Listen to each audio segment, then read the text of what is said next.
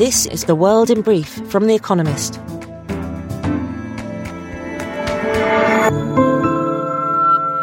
Our top stories. China eased its nationwide COVID-19 restrictions barely a week after an extraordinary wave of protests shook the country. An app-based personal health reading will no longer be required for entry to most public spaces, and patients with only mild symptoms may quarantine at home. Apart from the public discontent, other costs of China's zero-COVID policy are still piling up. Chinese exports fell by 8.7% year-on-year in November, marking their biggest drop in nearly 3 years. Raphael Warnock clinched an outright majority for the Democrats in America's Senate by defeating his challenger Herschel Walker in a runoff election for his seat in Georgia. With a 51-49 majority, the Democrats can control committees and need not depend on the vice president's tie-breaking vote. Mr. Warnock, an eloquent pastor, had been favoured by a slight margin to beat Mr. Walker, a gaffe-prone ex-football player. German police arrested 25 alleged members and supporters of a far-right terrorist group on suspicion of plotting to overthrow the country's government. The group, which included one active soldier and several reservists, planned to storm the German parliament and seize power in a violent coup, according to the prosecutor's office. Police carried out 130 related searches across Germany on Wednesday morning. Taiwan Semiconductor Manufacturing Company, the world's biggest chipmaker, said it will triple the size of its new plant in America. At $40 billion, TSMC's investment should rank as one of the largest lumps of FDI anywhere. President Joe Biden went to the site in Arizona to cheer on chipmaking's shift from China to America, though it tends to disquiet friends in Asia, including Taiwan. A jury in Manhattan convicted Donald Trump's real estate company of tax fraud. The Trump Organization was found guilty of paying employees off the books to dodge taxes and could face fines of $1.6 million. Separately, the House committee investigating the January 6th riot at America's Capitol will make criminal referrals, which carry no legal weight, to the Department of Justice. India's central bank raised its key interest rate by 35 basis points to 6.25% in a further bid to restrain inflation. It is the fifth such hike since May. Retail inflation is currently running at almost 7%, well above the bank's target. The bank also lowered the country's growth forecast for this financial year from 7% to 6.8%. Football World Cup. Underdogs Morocco beat Spain to become the first Arab team ever to reach the tournament's quarter-finals, sparking wild celebrations back home and in several parts of Europe, home to a large Moroccan diaspora. They now face Portugal, who romped past Switzerland 6-1, seemingly buoyed by the absence of their ageing talisman Cristiano Ronaldo, who was dropped. The quarter-finals start on Friday. And fact of the day: 80%. The share of Chinese travelling abroad for the first time who visit a casino. And now here's a deeper look at the day ahead. The EU's economy starts to shiver. Could Vladimir Putin's efforts to hurt the European economy soon start to bite? On Wednesday, detailed GDP figures will give further insights into the EU's economic condition. In the third quarter of 2022, GDP grew by 0.2% compared with the second. Not great, but no recession either. But after a temperate economic autumn, a long winter may be around the corner. Incoming data points to a looming recession. Retail sales in October were down. Sentiment indicators for manufacturing and construction remain depressed. Most worrying, the whole services sector is weakening, with the steepest fall in activity since February 2021. The one bright spot is the labor market. Businesses expect to hire more workers, and unemployment remains very low. That at least sends a positive signal. The EU's economy may be frail, but businesses seem not to expect that weakness to last. Who can regulate federal elections in America? On Wednesday, the Supreme Court considers a novel idea that could upend the way America conducts elections. According to proponents of the controversial independent state legislature theory, state lawmakers should have near absolute authority, limited only by Congress, to regulate federal elections, from drawing districts to setting voting hours. Currently, state courts can weigh in on and block such rules. Moore v. Harper arises from a struggle over a strikingly gerrymandered congressional map drawn by Republicans in North Carolina in 2021.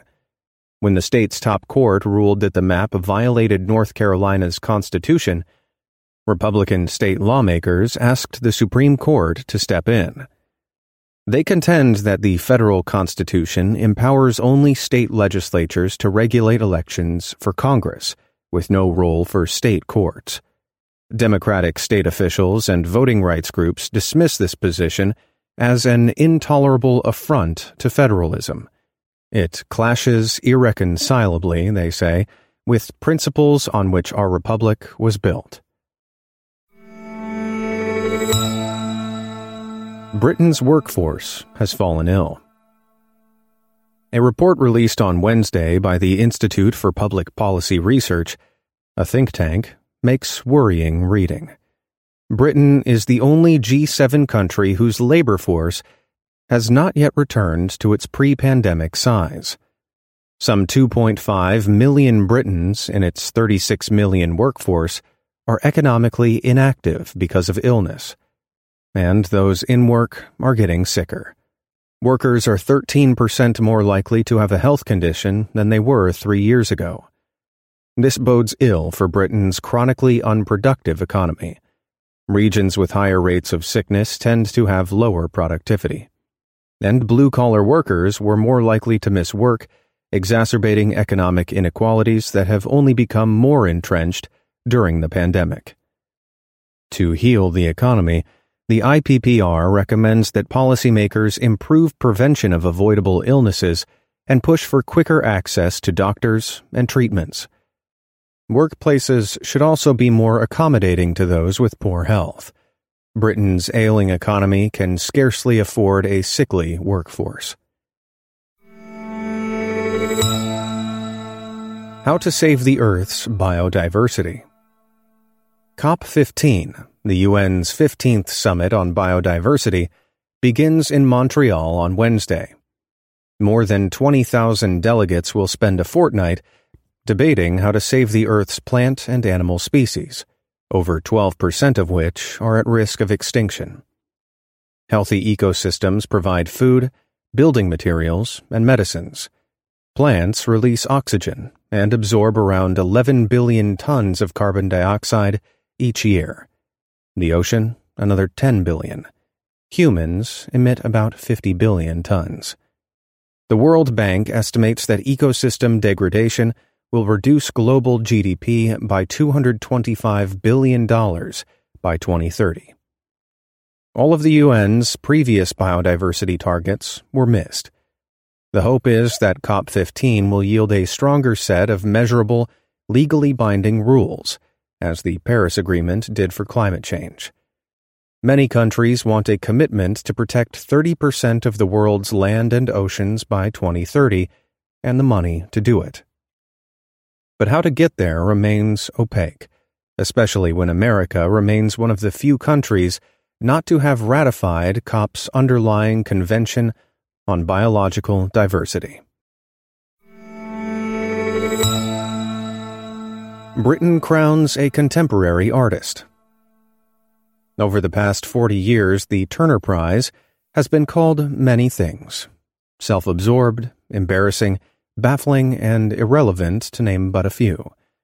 But that won't stop the art world from waiting impatiently for the announcement on Wednesday evening of the winner of Britain's most prominent contemporary art award.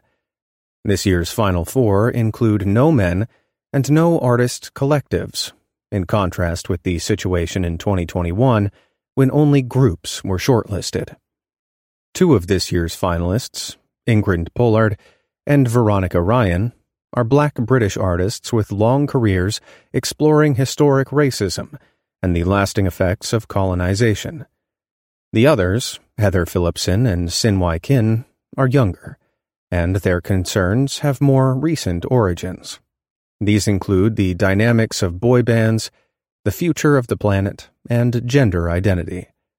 Miss Pollard's work, which explores Britain's racist past through pub signs and puppetry, deserves the prize.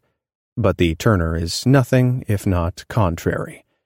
Sin-Wai Kin's pop culture pastiche films could come out top. Daily Quiz. Our baristas will serve you a new question each day this week. On Friday, your challenge is to give us all 5 answers and, as important, tell us the connecting theme. Email your responses and include mention of your home city and country by 1700 GMT on Friday to quizespresso@economist.com. We'll pick randomly from those with the right answers and crown one winner per continent on Saturday. Wednesday. Which modern Egyptian city is on the site of the ancient capital of Thebes? Tuesday. Which 1977 musical starring Liza Minnelli and Robert De Niro was directed by Martin Scorsese? Finally, here's the quote of the day from Cicero, who died on this day in 43 BC. Friendship improves happiness and abates misery by doubling our joys and dividing our grief. That's The World in Brief from The Economist, available 3 times every day of the week. You can also hear interviews and analysis from our journalists, including our current affairs podcast, The Intelligence, on your podcast app. And subscribers to The Economist have access to each week's full edition in audio. Just download the Economist app to start listening.